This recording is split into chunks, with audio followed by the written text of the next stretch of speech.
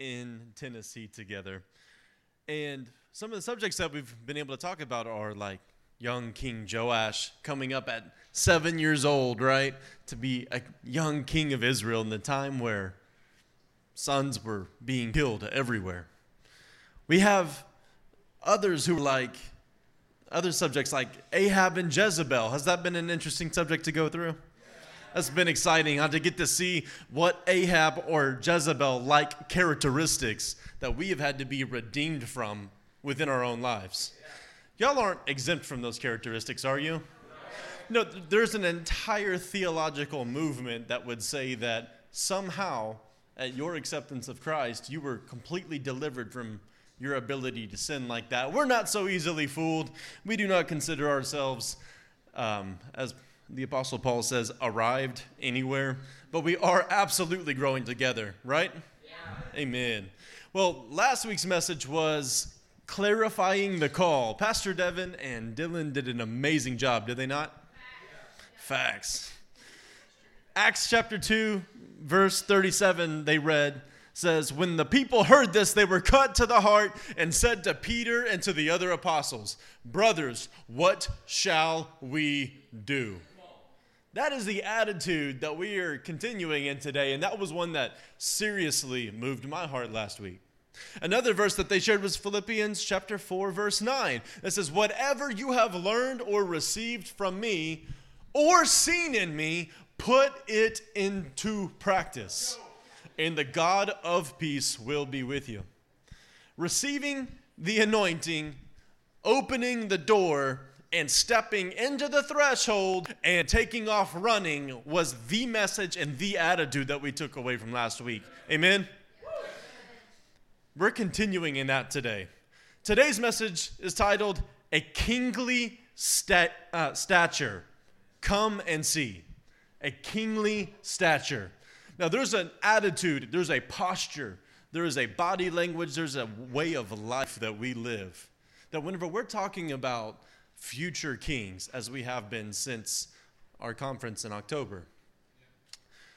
Whenever we're talking about being future kings, when we look at the young men in the room and we consider our own lives and brothers' lives around us, and we see families that are forming, we see friendships and ministry partnerships that are forming, we see covenants that are forming between families for the sake of the gospel to move forward in other lands.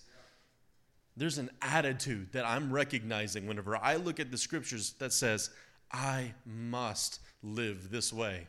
Now, not to embarrass a brother who I'm growing really fond of, but somebody who I really think of whenever I think of this message today is somebody like Charlie over here. I see a man who has been fed up with the ways of this world. He's fed up with the sin in his own life, and he comes in to a company of people and he's like, I don't want anything less than to fully give my life and my family's life to the gospel. Amen. It's the attitude that we have to live in today. And there was a message that Pastor Devin and I preached about a year and a half ago now, in June of 2022. And it was called Gravitas. Do y'all remember that? Yeah. We wore weighted vests, we were in a CrossFit gym when we were preaching it. We were wearing weighted vests and preaching on how gravitas, which was a word describing an authority or a presence that comes. It's like a gravitational field almost. There is a stature that kings within Christ's kingdom have about them that just makes you know that there's something about them. There's a Holy Spirit that is empowering them to do a work that others aren't entirely aware of. Today, my goal is to call you up, call you out and forward into the very things you've felt yourself piddling in for weeks, months, or even years.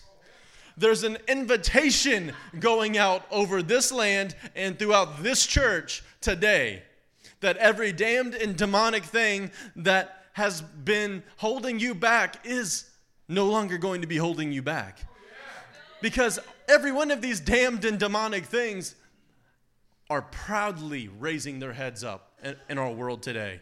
It's no longer a conversation of, in an American culture, in an American gospel, Church, there were over 1.5 million people standing in Istanbul, Turkey, unified under an attitude that was contrary to what their government had even put out. And their mentality that they were unified around was death to Israel. Now, this is not a new thing. This isn't a new issue in the world today. But the point is that all of these wicked things, people who are sick, who are tired, who are poor, who don't get enough sleep, are overworked and underpaid, their evil inclinations are giving them enough authority and giving them enough energy to stand up and be who they think they're supposed to be, but we know they're not supposed to be. So what about us? What is it about us where we have the audacity to say, but Lord, I'm tired. But Lord, I'm sick. I don't have enough money. I'm not talented enough. I'm not skilled enough. My family's too far gone. My marriage is too messed up. My past is too broken. And there's an entire movement of people, not just in the one that I reference, but in this country and in every country of this planet, where it seems like evil doesn't believe that it has a capacity. But the people of God will come together and say, I just don't know if we can do it. Isn't that crazy?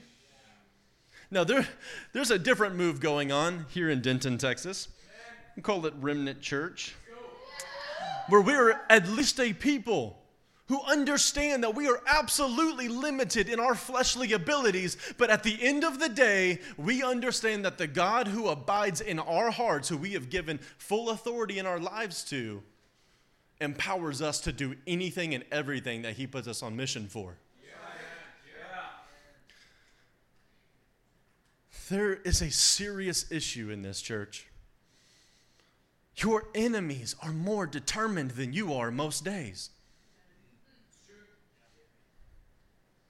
Chaos, disorder, darkness, hate, witchcraft, and perversion are all producing more determined men and women in our societies and cultures than most churches are. We then get in arguments about doctrine. We get in arguments about whether or not you can speak in tongues or whether or not people actually get healed. And those are worthy things to talk about. But at the end of the day, look at the kind of men that are coming out of the communities that you're in. Are they perverted? Are they defiled? Are they weak? Are they sissies?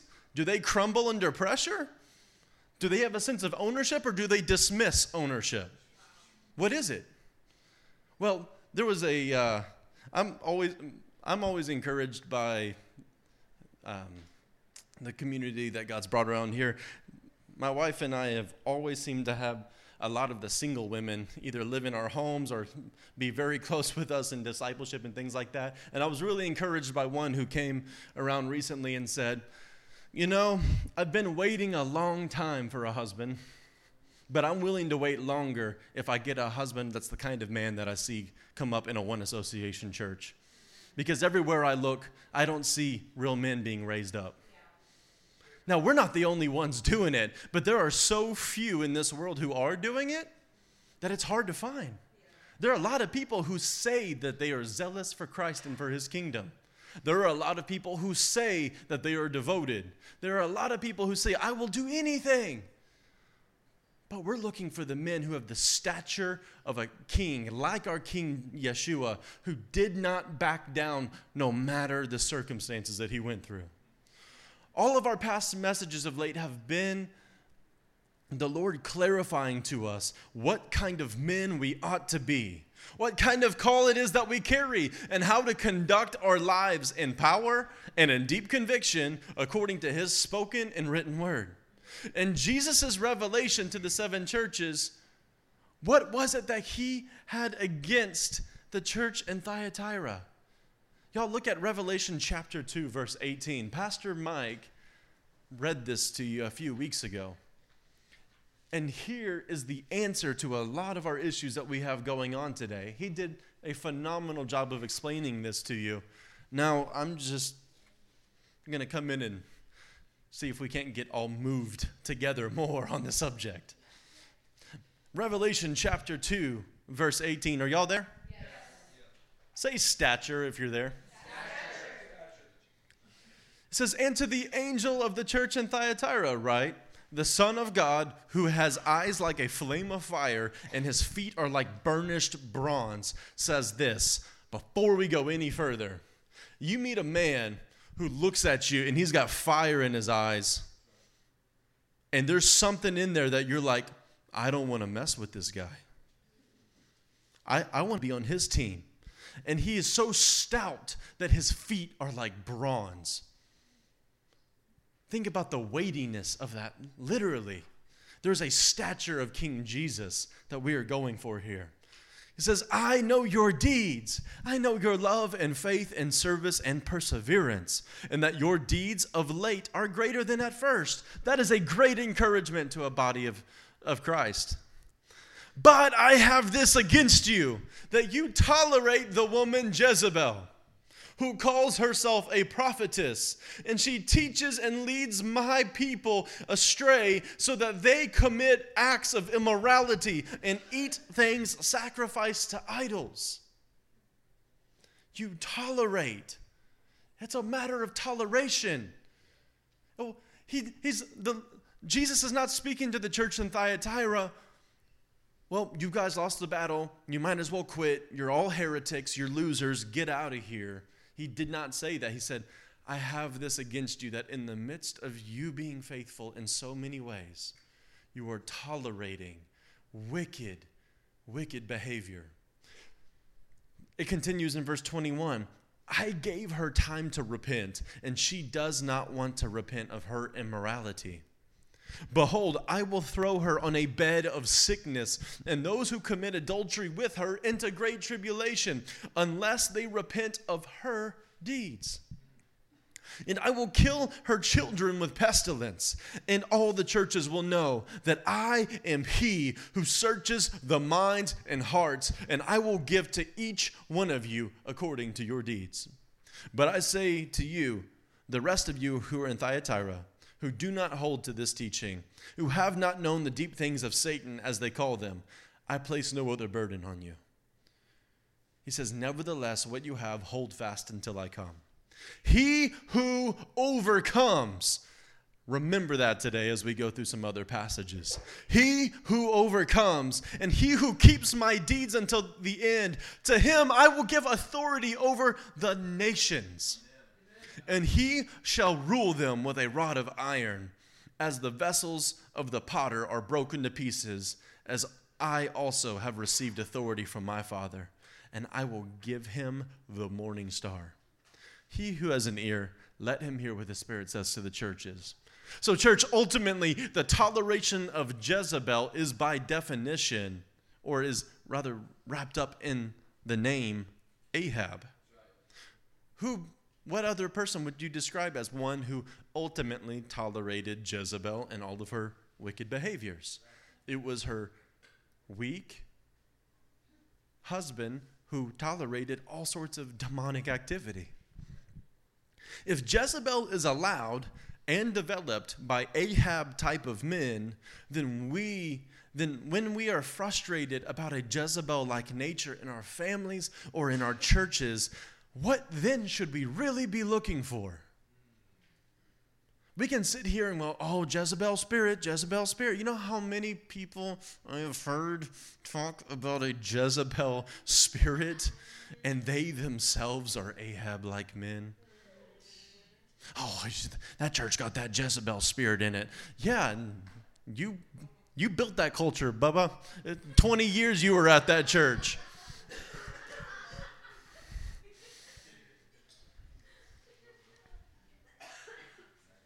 If what they tolerated, it was that they tolerated Jezebel. It wasn't that Jezebel was coming against them. Jezebel's spirit, Jezebel's nature is always coming against God and his people. Always. The fact that she's present, it could be the verification that you're a real church. But whether or not she's tolerated in your community will define as to whether or not she's there because she's trying to kill you, or she's there because you invited her there. Men, we determine in our character, in our stature, whether or not that Jezebel spirit is welcome, and that's why it's there, or whether or not she is on edge and at war against our families because we are standing ground, because as Jesus himself said to Thyatira, because we are those who overcome and we are those who keep his deeds until the very end. It says that to those Christ will give authority over the nations. Now, if we're talking about Ahab today, if we're talking about a character and about a type of man that tolerates a Jezebel spirit within a community or within a family, within a house, then we ought to probably look into to a few characteristics of Ahab himself. Amen? Are y'all still with me? We're going to look at 7 characteristics today of Ahab, and then we're going to end with some pretty cool stuff that the Lord revealed to me this week at the same time. The number one characteristic that we're going to look at today, especially for the note takers in the room, is fear. It's the number one characteristic of a man who is struggling in his Ahab type of characteristics. The first one is fear. Y'all turn to 1 Samuel chapter 17. We're going to look at an example of how King David himself would not tolerate that kind of behavior or that attitude within his own life.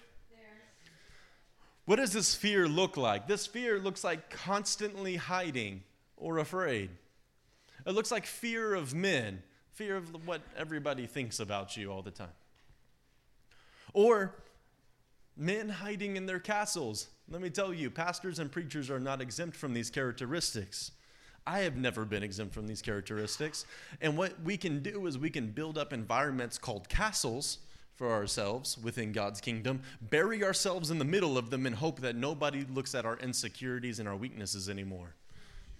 This is an Ahab type of characteristic, and it invites a toleration of Jezebel within that community. 1 Samuel 17, verse 10 says, "And the Philistine said," this is Goliath, for those who don't know, "I defy the ranks of Israel this day. Give me a man that we may fight together." Can I tell you that even the enemies of God are looking for real men among the people who claim to be God's people? Even they have a hard time finding them. When Saul and all of Israel heard these words of the Philistine, they were dismayed and greatly afraid. The defining characteristic of King Shaul or Saul that made him stick out to the people of Israel was that he was tall and he was strong and he was intimidating. These are the same characteristics of the man that now he and all of his army are afraid of. He is tall, he is strong, and he's intimidating. Fast forward down to verse 31. When the words that David spoke were heard, they repeated them before Saul and sent for him. And David said to Saul, "Let no man's heart fail because of this man, Goliath. Your servant will go and fight this Philistine." Young David coming up ready to fight the Lord's battles.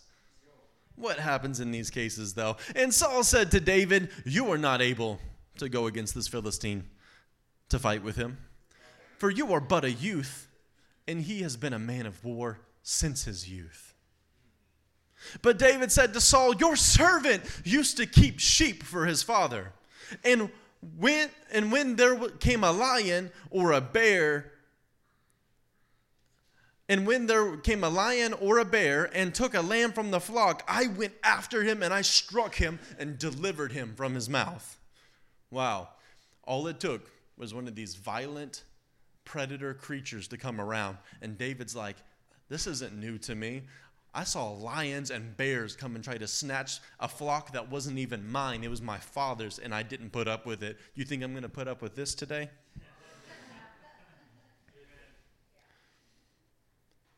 He says, "I went after him and struck him and delivered it out of his mouth. And if he rose against me, I caught him by his beard and struck him and killed him." David was out there pimp slapping bears in a field, and he said, "Stand up at me again." He's like, and if the bear stood up again, he's like, I'll kill you. Like, I don't want to. I'm okay with you. Like, just give me my sheep back. You go on your way. We're going to go on this way. But if one of those creatures came up against him, he said, I grabbed him by the face and would kill him. Your servant has struck down both lions and bears, and this uncircumcised Philistine shall be like one of them, for he has defied the armies of the living God. And David said, the Lord who delivered me from the paw of the lion and from the paw of the bear will deliver me from the hand of this Philistine. And Saul said to David, go, the Lord be with you. David, unlike Ahab, is not fearful of either his enemies nor the people who claim to be his friends who tell him that he's not good enough for the task. He looks at an enemy, he sees that men of God are doing nothing about it, and he says, I believe that if my God is with me the way that he's been with me every moment before, send me, I will go. I will do it. But what does an Ahab type of king do? He doesn't want to be bested by anybody. So what he does is he makes sure that the young men around him can't go any further than he is going, and says, you stop right where you're at. If I'm scared of him, you should be scared of him too. See, this is how we make perpetual Ahab type of men in communities, because men like that are sitting on thrones, which they shouldn't have a throne in their church in the first place. They're a pastor. And they're perpetuating this behavior among young men that says, you can't do it. You're not strong. No. Let me tell you, this is extremely different from fathers who love you and say, hey, I'll take care of this one today. We're going to train and make sure you're ready for this one tomorrow. That's much different than what we're talking about here. And there are plenty of people getting offended, feeling like they're held back in God's kingdom, and it's not the case. That also has a lot to do with fear of man. See, in David and in you today, we have to have a mentality and a stature that says, I might look small, I might not look like much, but whenever somebody is standing up against my God and against his people, I will not let this go any further. Send me, I will go and do it. David later on even takes off Saul's armor, where Saul still so much so did not believe in David's ability. He's like, okay, I have no idea how you're going to pull this off. At least put on my armor on you. At least take my weapon, because then maybe you'll stand a chance. It's still all about me, my armor, my weapons, my name, my everything. Just take my stuff and maybe you'll stand a chance. It's really convenient for the king that's not using this stuff at all in the first place. Church, we are those who are not controlled by fear.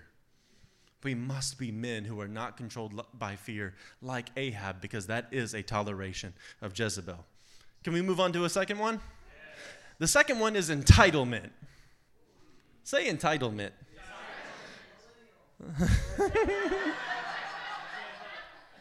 2 Samuel chapter 24. Turn to 2 Samuel chapter 24. When you get there, look at verse 18 and say, Kingly Stature when you get there. What is entitlement? Entitlement can sound like you're spoiled, that you don't feel like there's any way that you need to prove yourself.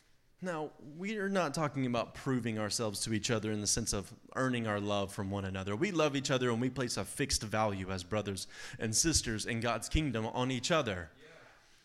But whenever it comes down to carrying authority, gravitas, in God's kingdom and leading his people, there is something important about making sure that, one, God has spoken to you, and two, you are being obedient and stepping up into these things. Because with entitlement comes self-indulgence. If I want it, I'll get it. Like, if I want it, then it must be due to me. If I want it, then it must just fall into my lap. And I don't understand how other people are getting it, and it's just not fair. It's just not fair. Think about what Ahab and Jezebel did to Naboth. Well, in David's life, and we see it in 2 Samuel chapter 24, verse 18. I love this. It says, "And Gad came that day to David and said to him, 'Go up, raise an altar to the Lord on the threshing floor of Araunah the Jebusite.' So David went up at Gad's word as the Lord commanded. And when Araunah looked down, he saw the king and his servants coming on toward him. And Araunah went out and paid homage to the king with his face to the ground. And Araunah said, 'Why has my lord the king come to his servant?' David said, 'To buy the threshing floor from you in order to build an altar to the Lord, that the plague may be averted from the people.' Then Araunah said to David, let my lord the king take and offer up what seems good to him. Here are the oxen for the burnt offering, and the threshing sledges and the yoke of oxen for the wood. All this, O king, Araunah gives to you, king.' And Araunah said to the king, 'May the Lord your God accept you.'" Wow, what an opportunity of generosity. We, as ministers and as leaders in churches, we get this stuff all the time. Hey, just let me pay the whole way for this. Let me just make this easy for everybody. But this attitude that we pull from and these opportunities to be able to discern generosity from a moment where we might be missing something ourselves as men is David's heart right here. It says, "But the king said to Araunah, 'No, but I will buy it from you for a price. I will not offer burnt offerings to the Lord my God that cost me nothing.' So David bought the threshing floor and the oxen for 50 shekels of silver." There are so many other cool things we don't have time for today, and 50 shekels of silver, but go on that treasure hunt. "And David built there an altar to the Lord and offered burnt offerings and peace offerings. So the Lord responded to the plea for the land, and the plague was averted from Israel." Church, this plague that was on Israel was because of poor leadership from David himself. It wasn't a random plague that had come about. He had taken a census to count up the numbers of people that he had in a time when God was saying, "David, just trust me." And he's like, "I hear you, Lord, but let me double check." Well, in a moment like this, David has an opportunity he got into his consequences in his mind for free. So now he has an opportunity to get out of his consequences also for free. But he's not an entitled king. David, who was not filled with a spirit of entitlement, did not take even an opportunity of genuine generosity as an excuse to miss the opportunity to get to pay full price for something. Church, Ahab does not look for opportunities to pay full price. Ahab is looking for free give-outs. Ahab is looking for the opportunities to get the blessings of God and to catch God's ear, but not have to do anything in the process. See, God in his gracious nature oftentimes will still lend us his ear even when we've been wicked. But as men, it changes the attitude of our relationship. Are we those who expect his ear for free? Are we those who expect his favor just because? Or are we men who want to pay full price? Full price. We are full price kind of men. Come on. Come on, Wesley. Number 3 today is victimization. Our number 3 characteristic of Ahab today is victimization. Look at 2 Samuel chapter 12 with me, and look at verse 1 when you get there.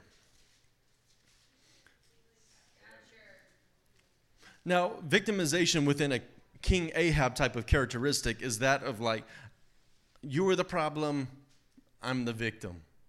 Like, or this is just the way that it is, and woe is me, I don't know what to do to get out of it. This is the characteristic that God has had to help me so much to be delivered from. 2 Samuel chapter 12, verse 1 says, "And the Lord sent Nathan, who was a prophet, to David. And he came to him and said, 'There were 2 men in a certain city, the one rich and the other poor. The rich man had very many flocks and herds, but the poor man had nothing but one little ewe lamb, which he had bought. And he brought it up, and it grew up with him and with his children. It used to eat of his morsel of food and drink from his cup and lie in his arms, and it was like a daughter to him. Now there came a traveler to the rich man, and he was unwilling to take one of his own flock or herd to prepare for the guest who had come to him. But he took the poor man's lamb and prepared it for the man who had come to him. Then David's anger was greatly kindled against the man in the story. And he said to Nathan, "As the Lord lives, the man who has done this deserves to die. And he shall restore the lamb fourfold because of this thing that he did, and because he had no pity."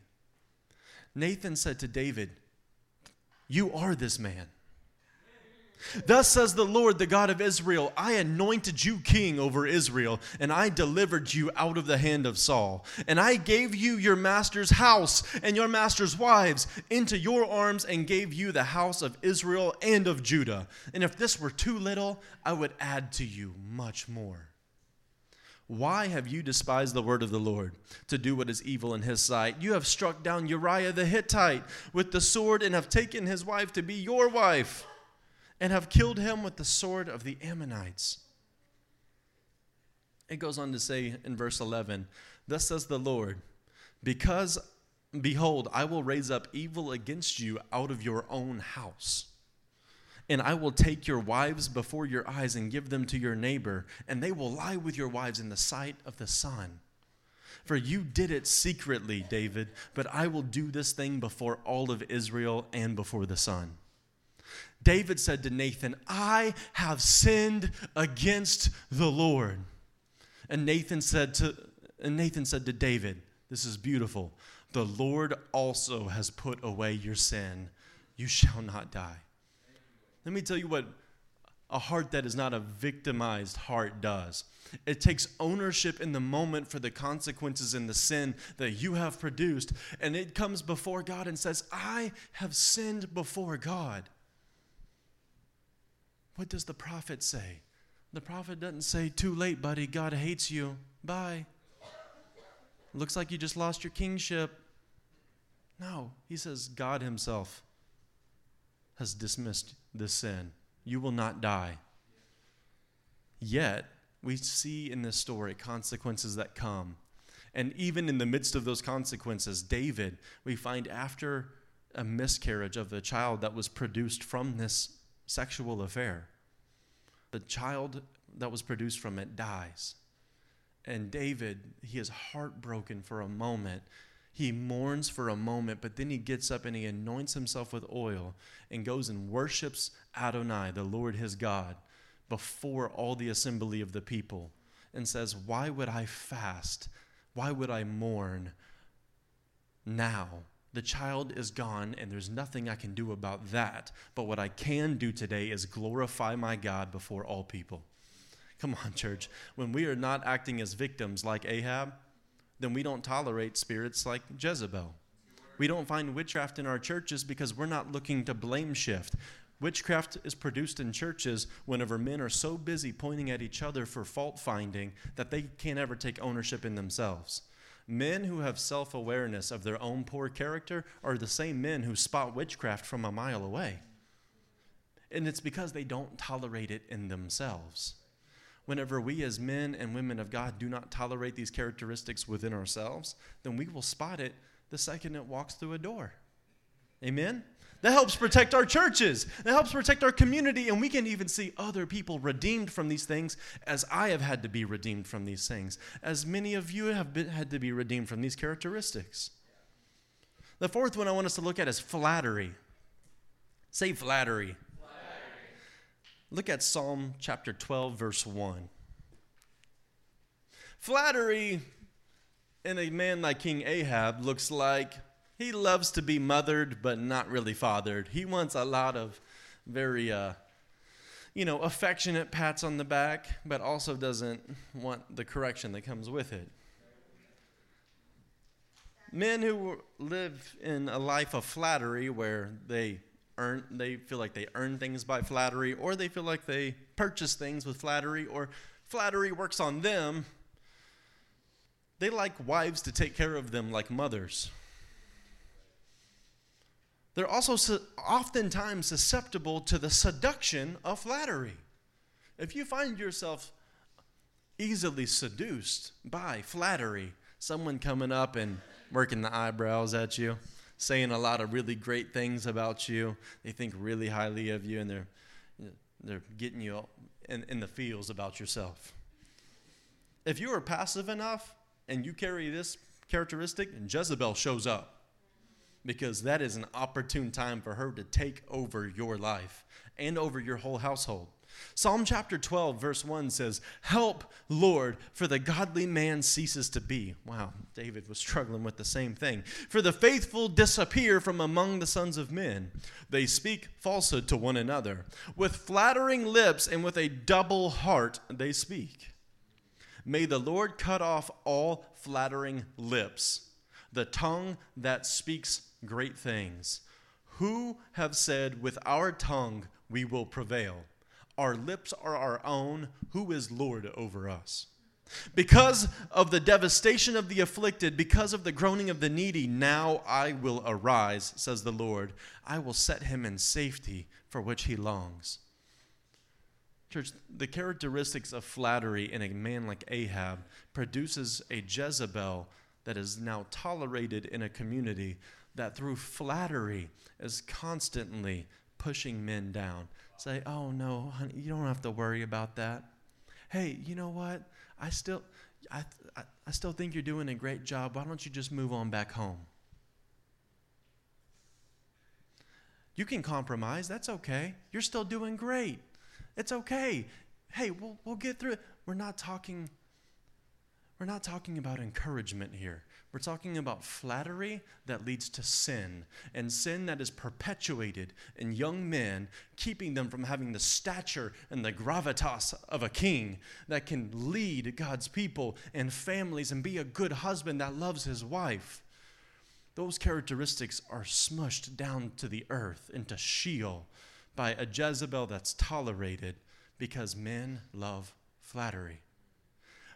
But unlike David and his God, our God, in Psalm chapter 12, we seek for flattery to be cut off. In fact, as a church, we are aiming, even today, as we said a few weeks ago, to speak highly of one another in genuine prophetic encouragement. Say, "No, I really do believe in my heart that this is the kind of man that God's made you. Joe, this is actually what God says about you. Charlie, this is what God actually says about you. Darren, this is actually what God says about you. I've prayed for you this week, and this is an encouragement from the throne of God itself. God loves you, and I love you, and we're proud of you, and I'm proud to call you my brother."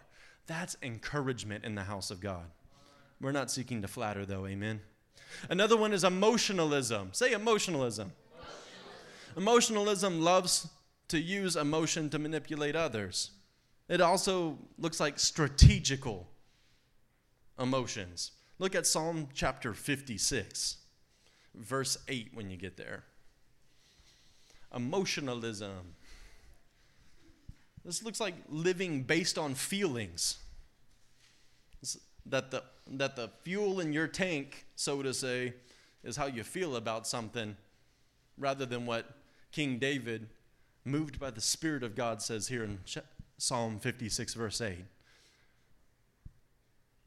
It says, "You have kept count of my tossings." Think about like tossing over in bed in distress. I don't know, there were some people last night in their sickness, they couldn't get a few hours of sleep strung together, and they came in tired today. "You have kept count of my tossings. You have put my tears in your bottle. Are they not in your book? Then my enemies will turn back in the day when I call. This I know, that God is for me. In God whose word I praise, in the Lord whose word I praise. In God I trust. I shall not be afraid. What can man do to me? I must perform my vows to you, O God. I will render thank offerings to you. For you have delivered my soul from death, yes, my feet from falling, that I may walk before God in the light of life."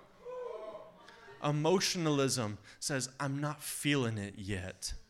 I'm not ready to praise God yet. I'm not ready to acknowledge his goodness yet.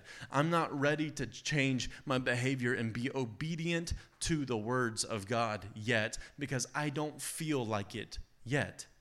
Emotionalism lives not under the governance of God's law and his word and his kingship. It lives under the governance and the limitations of our feelings. Now, this might sound like something that we very maliciously throw at somebody else as an accusation. But how often in your own lives do you feel limited by your own emotions? Do you understand? Like even with our physical stuff, I was teasing with Allie this morning. I came over, she was looking a little physically ill, and I looked at her, and she's like, "What?" Like, I'm just making sure there's life in there right now. She's like, "Oh no, there's life in here right now." I'm like, "No, I can see it. Like, that's awesome." It's like for some reason we have this habit, even as men and women, filled with the Spirit of God. Whenever our flesh, whenever our physical bodies starts to decay, we just say, we'll throw our spirit man out with it. It's like, I'm feeling sick today, therefore I must act like a carnal baby too. Isn't that silly? It's crazy. We're much better than this. But that is an Ahab type characteristic that a Jezebel spirit that can be tolerated in the church is looking for not where the Spirit of God is looking to and fro throughout the earth for a heart that is holy and truly his. Jezebel's looking for a man who's led by his emotions. He's like, oh, yeah, the Word of God isn't law over this man's life. His own feelings are. I can get a hold of him. I can move on his heart. But church, we as men and women here in this room are those who are coming out of being led by our emotions and say, I am broken in spirit today. I'm discouraged. We're not talking about deleting emotions. We're saying, I'm discouraged today. I'm hurting today. My body aches. My bank account is empty. I'm discouraged. I don't know what else to do, but my God is faithful. What can man do to me? What should I fear? In the face of my God's faithfulness, I will stand up and I will pay my vows to my God. Yeah. And no one can stop me, not even my own sick flesh. Right. Come on. God's building up a strong kingship in this church. And by King Jesus' characteristics, he is imparting these characteristics into each one of us that we can walk in his stature just like him. We got 2 left here for you. Next one is manipulation. That'll be a fun one. Look at 2 Samuel chapter 6.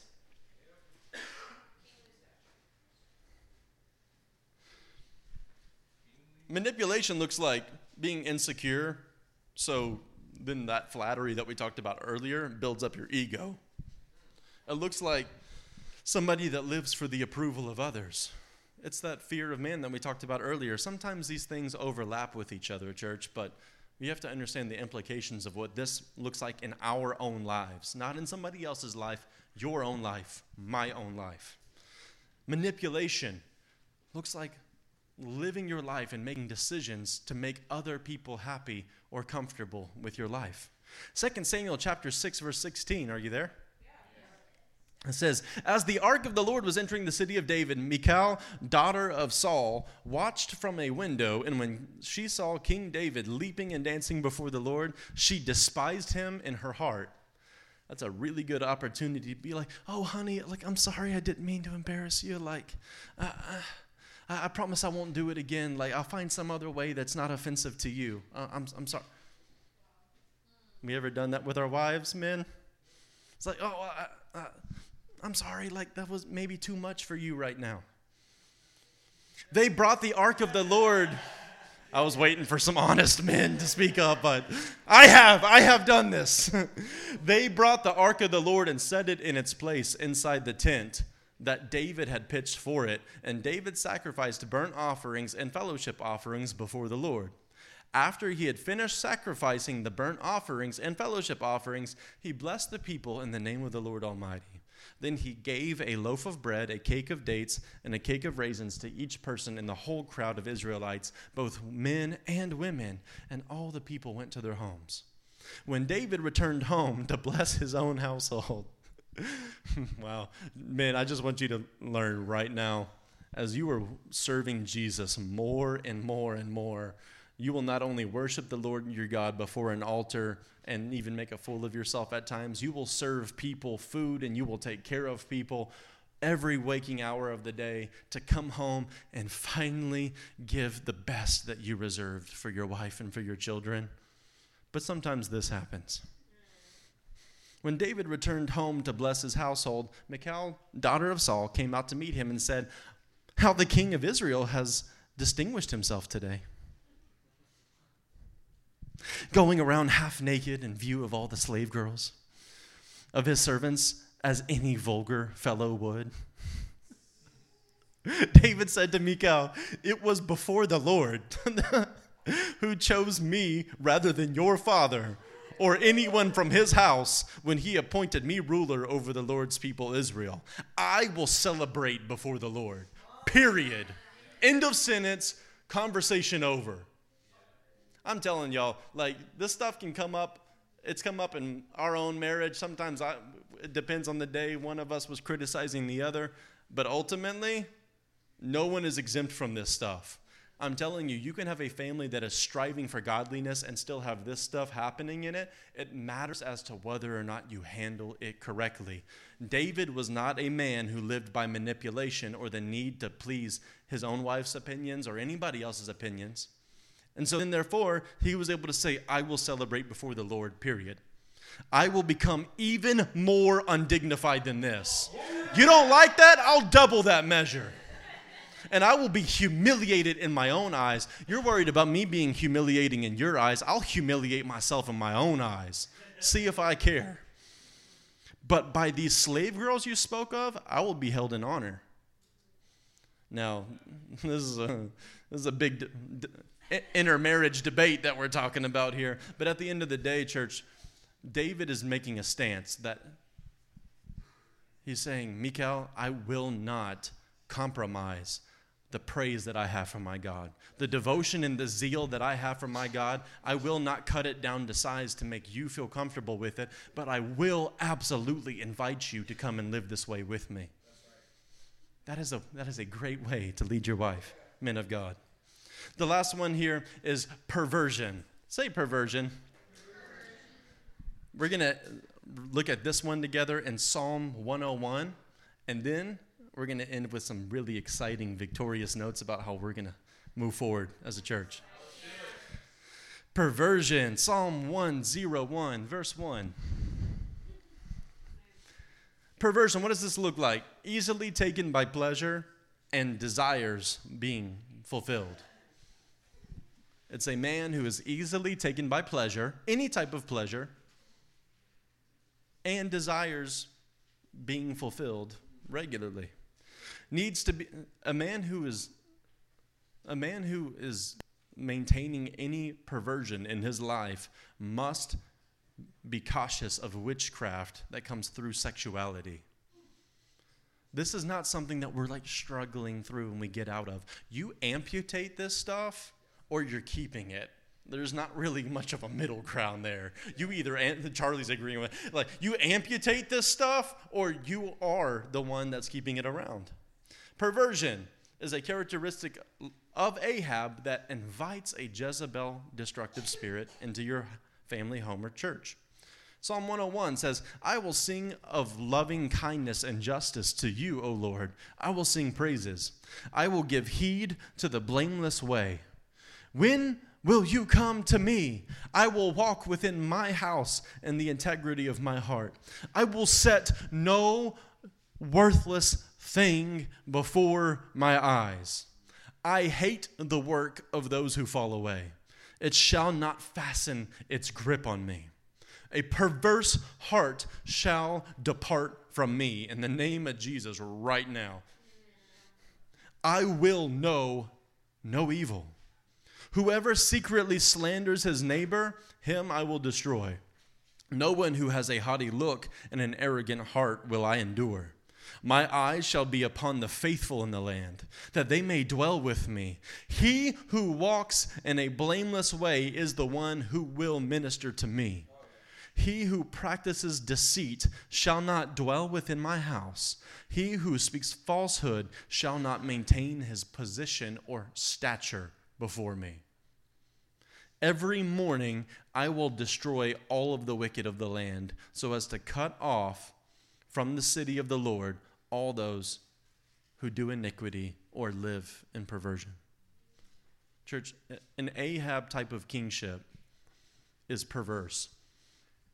We miss things as men and leaders in our homes, as husbands, as pastors, as anything.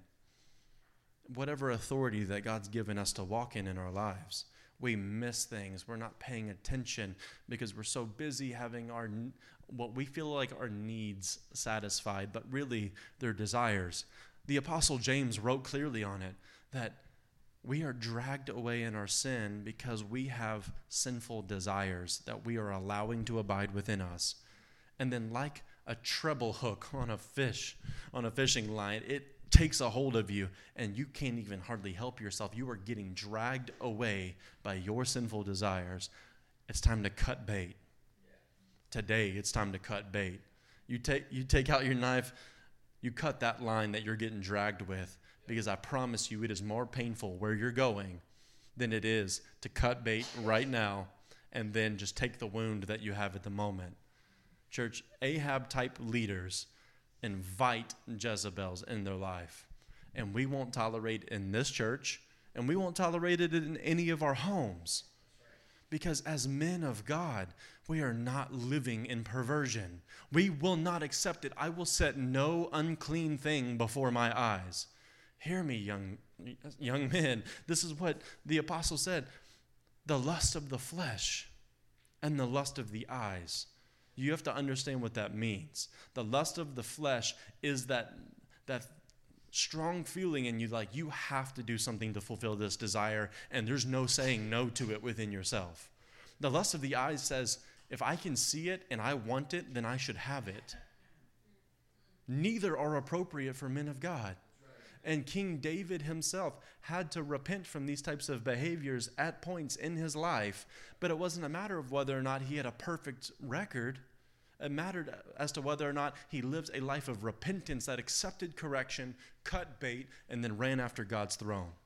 Men, can we agree today that these are the types of men that we are? We are the men who are cutting these things off and running after his throne in humility, but also in a strength and an authority as future kings who are leading with Christ among his people. He's entrusted wives to you. He's a wife to you. I'm speaking plurally to everybody in the room. We don't do that Mormon stuff around here. He's entrusted a wife, one to you. Maybe, if you're at that point in life yet. He's entrusted children to you, or he's entrusted friends and brothers and sisters in your life. We have to be those who do not accept these things in our own lives. Otherwise, we will tolerate it in their lives as well. And then all of a sudden, we will be found people who are really genuinely trying to serve Jesus, like the church of Thyatira, but then at the same time convicted before God for tolerating Jezebel's spirit. I am super proud of the way that we are moving out of these things. And ultimately, church, we have to have this idea. This is a kingly stature that Paul himself says in Galatians chapter 1. He says, I am amazed that you are so quickly deserting him who called you by the grace of God, by the grace of Christ, for a different gospel, which is really not another gospel. Only there are some who are disturbing you and want to distort the gospel of Christ. But even if we, or an angel from heaven, should preach to you a gospel contrary to the one that was first preached to you, he is to be accursed. As we have said before, so I say again now, if any man is preaching to you a gospel contrary to what you first received, he is to be cursed. For am I now seeking the favor of men or of God?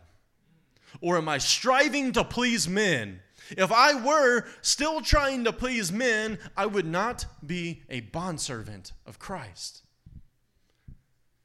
We so desperately need a few brave men in this generation who will be strong and brave enough to do in private what they also proclaim in public.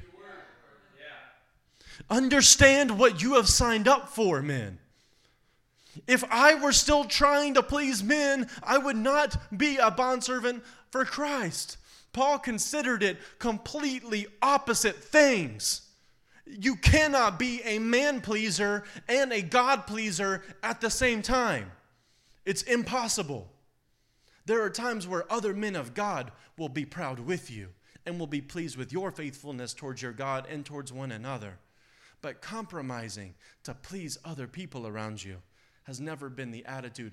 Kings who understand whose authority they are ultimately under, who is our one and only true God, have no concern for pleasing all of these other people. We say, I am here to please my God and build up his body here on the earth. And if by way of building up his body here on earth, it is pleasing to the people around me, then amen. I'm so happy for that. But that's not my first thing that I'm focused on. My focus isn't to make everybody happy with me at the end of the day. My focus is to live a life holy and consecrated to my God, so as to stir up other men around me to live that way for him as well. Listen to what Martin Luther King Jr. once said. He said, courage is an inner resolution to go forward despite obstacles. Cowardice is submissive surrender to circumstances. Cowardice is submissive surrender to circumstances. Courage breeds creativity. You find a lot of ways out of difficult situations whenever you're actually acting in courage. Cowardice represses fear and is mastered by it. Cowardice asks the question, is it safe? Expediency asks the question, is it politic? Vanity asks the question, is it popular?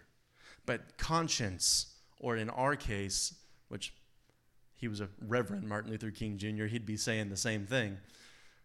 But Holy Spirit asks you, within you, is it right? Is it righteous? That's the only question to be answered at the end of the day. It's also said of C.T. Studd, difficulties, dangers, disease, death, or divisions don't deter any but chocolates from executing God's will. When someone says there's a lion in the way, the real Christian replies promptly, that's hardly enough inducement for me. I want a bear or two besides that lion to make it worth my while to get up. Chocolates are very fond of talking loud and long against some whom they call fanatics, as though they were any danger of Christians being fanatics nowadays anyways. Why? Fanatics among Christians are as rare as the dodo bird. This guy's a comedian. Now, if they declaimed against tepidity, they would talk sense. God's real people have always been called fanatics. Jesus was called mad, so was Paul, so was Whitefield, so was Wesley, Moody, Spurgeon, and so on. No one has graduated far in God's school who has not been paid the compliment of being called a fanatic. We Christians of today are indeed a tepid crew. Had we but half the fire and enthusiasm of the suffragettes in the past, we would have the world evangelized and Christ back among us in no time. Had we the pluck and heroism of the flyers, or the men who volunteered for the North or South Polar expeditions, or for the Great War, or for any ordinary daredevil enterprise, we could have every soul on earth knowing the name and salvation of Jesus Christ in less than 10 years. Listen, church, we're going to be those men who are calling us to a lifestyle that is maybe annoying to some people. You might not even like how long the message is going today. I didn't ask you. That's okay. You're going to go on with your day after this anyways. We're all going to enjoy food and fellowship and having fun together the rest of the day. I'm not concerned. What I'm concerned with is the character of our King Yeshua and being implanted in kingdom men like ourselves in this room, where we have the strength and the fortitude to get up and be men of God, not just for one day, but every day. 2 Kings chapter 10. We ain't going to read all this, but I want you to see something.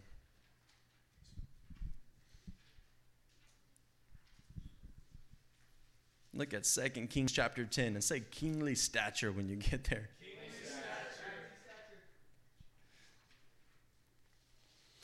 So you guys are now familiar, I hope, we've preached on it for weeks now, of Jehu being anointed king.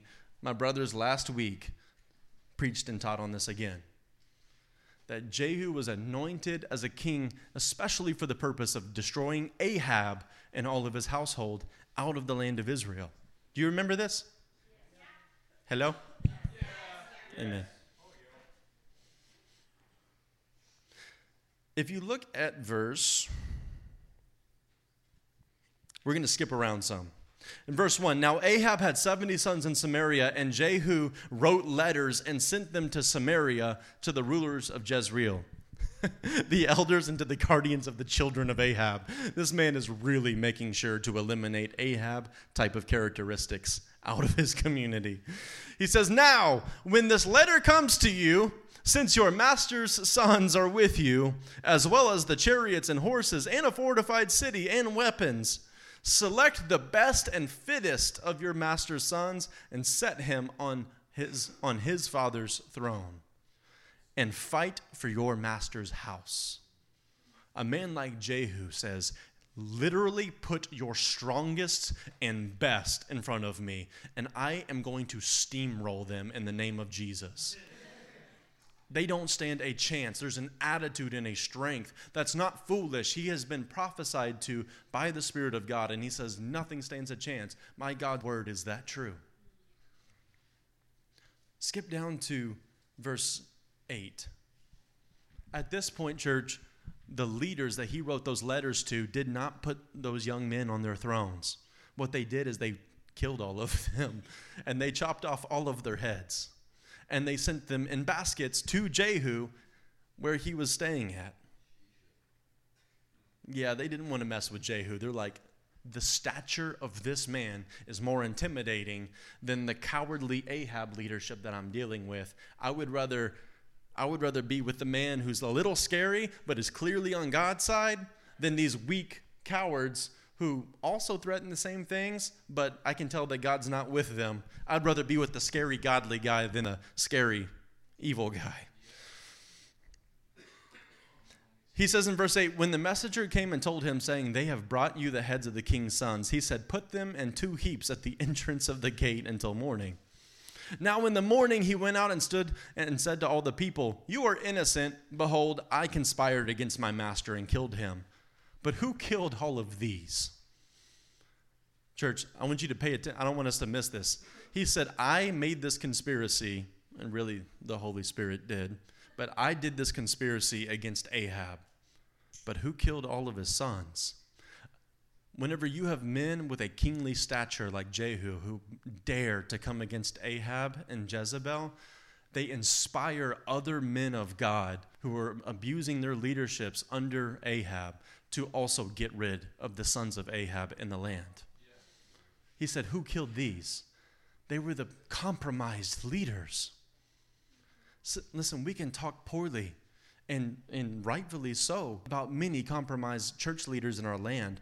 What if they start giving up the Ahab spirit in their churches, and they start getting on with Jehu? Because that's exactly what we see here. It says, in verse 10, know then that there shall fall to the earth nothing of the word of the Lord, which the Lord spoke concerning the house of Ahab. For the Lord has done what he spoke through his servant Elijah.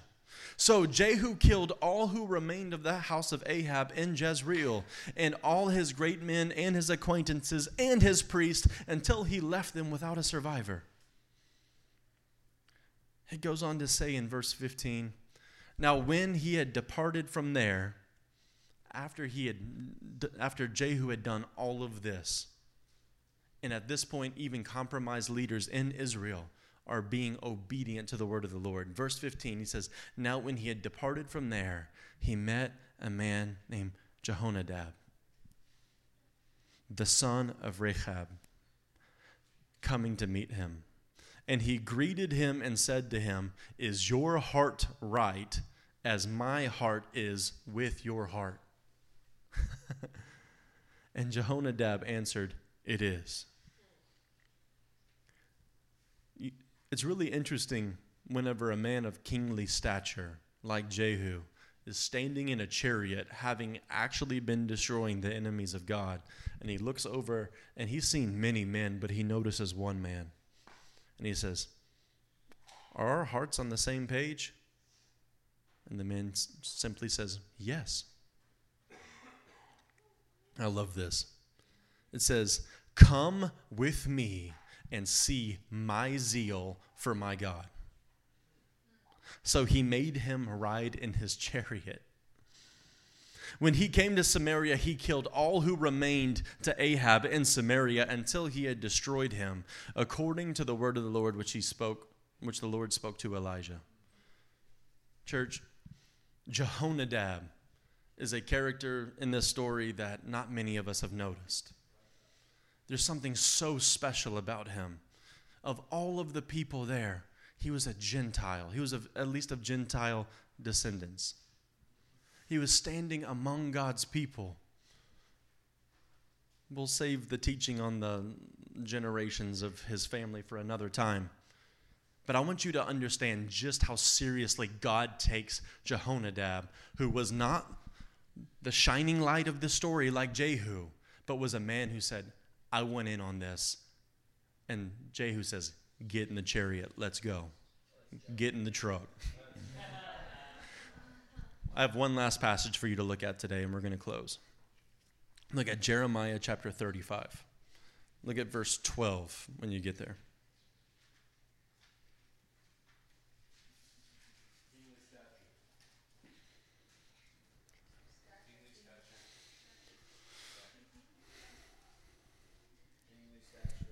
Verse 12 in Jeremiah 35 says, "Then the word of the Lord came to Jeremiah, saying, Thus says the Lord of hosts, the God of Israel, go and say to the men of Judah and to the inhabitants of Jerusalem, will you not receive instruction by listening to my words, declares the Lord." Remnant Church, have you not heard from many of us that we are in times like that of Jeremiah, where men have rejected the instruction and the correction and the counsel of God? Well, then understand what's going on in this moment and understand how important it is to be like Jonadab. It says, "Will you receive my instruction by listening to my words, declares the Lord?" The words of Jonadab, the son of Rahab, interesting, we just read about him, which he commanded his sons not to drink wine, are observed. So they do not drink wine, even to this day, for they have obeyed their father's command. But I have spoken to you again and again and again, yet you have not listened to me.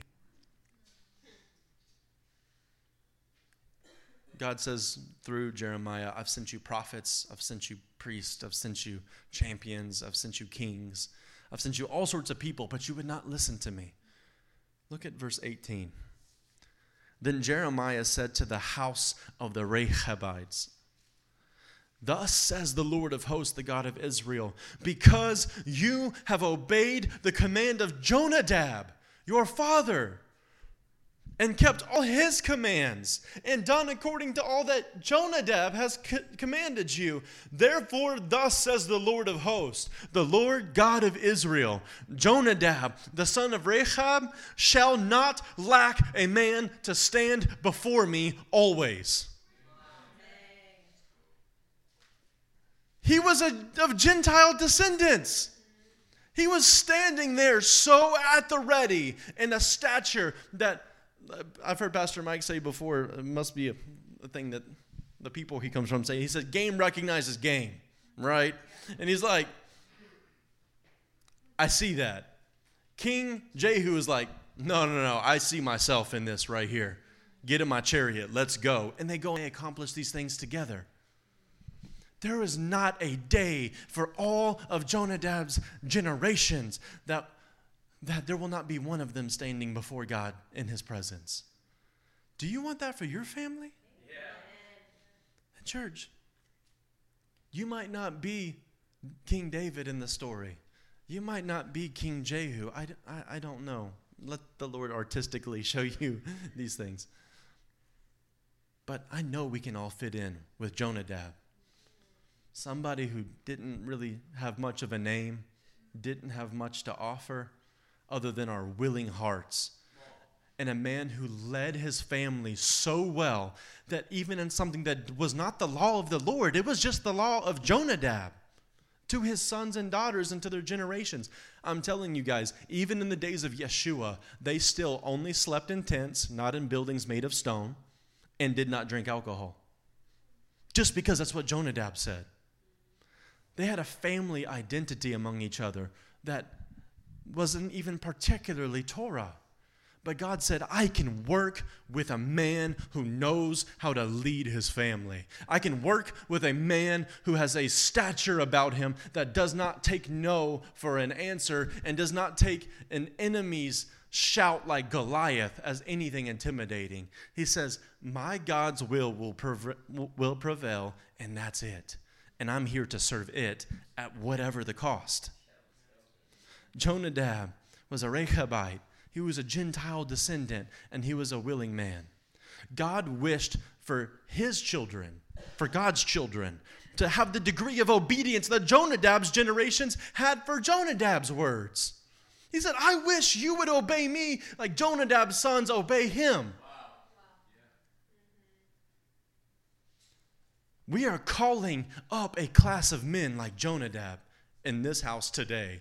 And for everyone who ever gets to listen to this message, know that in Remnant Church in Denton, Texas, we are raising up and calling out an entire generation of men like Jonadab who are at the ready and who will jump in the chariot just to see what God can do. That are not scared of anything. They're not contained in fear. They live in boldness. They're not living in entitlement. They have a full price kind of faith. They're not blame shifting. They're living in a sense of ownership. They're not looking for flattery. They demand honesty. They're not living in emotionalism. They live by way of diligence. They're not living in manipulation. They are unashamed of who God has called them to be. And they sure as hell do not live in perversion. Because they are living in the purity that comes from Christ. And this is what God's doing in this place. Y'all have an extended invitation to be a part of that. That's the mission that we're doing together, and I want to do it together with you the rest of our lives. Stand up with me. I believe that if we do this together, we won't fail. I know that for a fact I would fail without you men. If it were not for the brothers that God has given me in my life, I surely would fail. I have had so many characteristics that we talked about today that I've been stuck in my life. But because of men who also love my God as much as or more than I love my God, they constantly take a hold of me and encourage me to the next place. And because of that, we're going to win together. Amen? Amen? Come on. Y'all pray with me. Jesus, we want to be kings on this earth like how you are king over all of the cosmos. You are king, and there is no one who competes with your authority, Yeshua. God, for the authority and for the land and for the homes and for the families and for the children and generations that you do give us, God, we're asking that by your Holy Spirit, you would help us to be men like Jehu, men like David, men like Jonadab, who lead our families in such a way that we actually end up turning Israel to repentance towards you, God. God, that a Gentile man's name would be called out and said, how does this man's children follow him more than my children follow me? Jesus, let in this house of both Jew and Gentile in the years to come, let this community of people be a community that you can point to, God, among your people Israel and say, if these people in all of their differences and in all of the evil places that they've come from can be like this, then Israel, return to me. God, we know that if we step up in our manhood today and we do not live lives like that of Ahab, but we live lives like David and Jehu and like And like Jonadab, Lord, that I know for a fact that together we will accomplish the works that you give us to do in the short lives that we have. God, just as it was prophesied this morning, we respond to that urgency this morning. And Lord, we will not wait another day to walk out the things that you have moved on our hearts today. Today we make the decision as men of diligence and men of kingly stature and say that we will not be held back, not by the things of this world, and surely not by the wickedness that seems to still abide in our flesh. We cast it out in your name, Jesus, today, and we say we are coming after you, Lord. We want to glorify you with all of our lives, God. We love you, and in Jesus' name we pray. Amen.